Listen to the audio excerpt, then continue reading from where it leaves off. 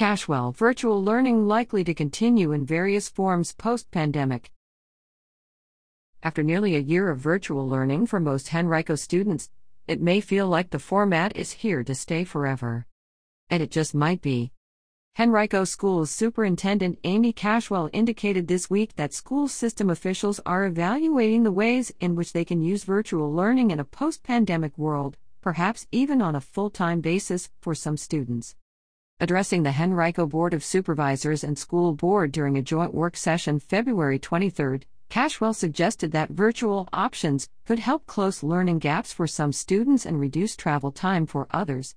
For example, career and technical education students who take some classes at their home schools and others at the county's ACE centers perhaps could instead take some or all of their classes at just one location, she said. In other instances, unique high school courses that may have only a handful of interested students at certain schools could be taught at one school and streamed virtually to the interested students elsewhere, she said. And some students have demonstrated an ability to thrive with virtual learning in ways they didn't during in-person learning, making that a potential long-term option for them, Cashwell suggested. Certainly, we've seen the increased use of virtual to get us through the pandemic bring forth many wonderful lessons about how we can continue to leverage virtual when it comes to reaching more students, increasing access and opportunity, Cashwell said.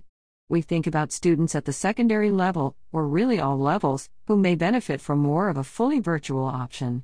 The state's done a number of pilots with that through Virtual Virginia, an online learning program, and some full-time programming that they offer. So we continue to see how that might benefit some of our students. We look forward to growing what we do virtually to make sure that we're increasing opportunities for all students and really making sure that we're meeting student needs.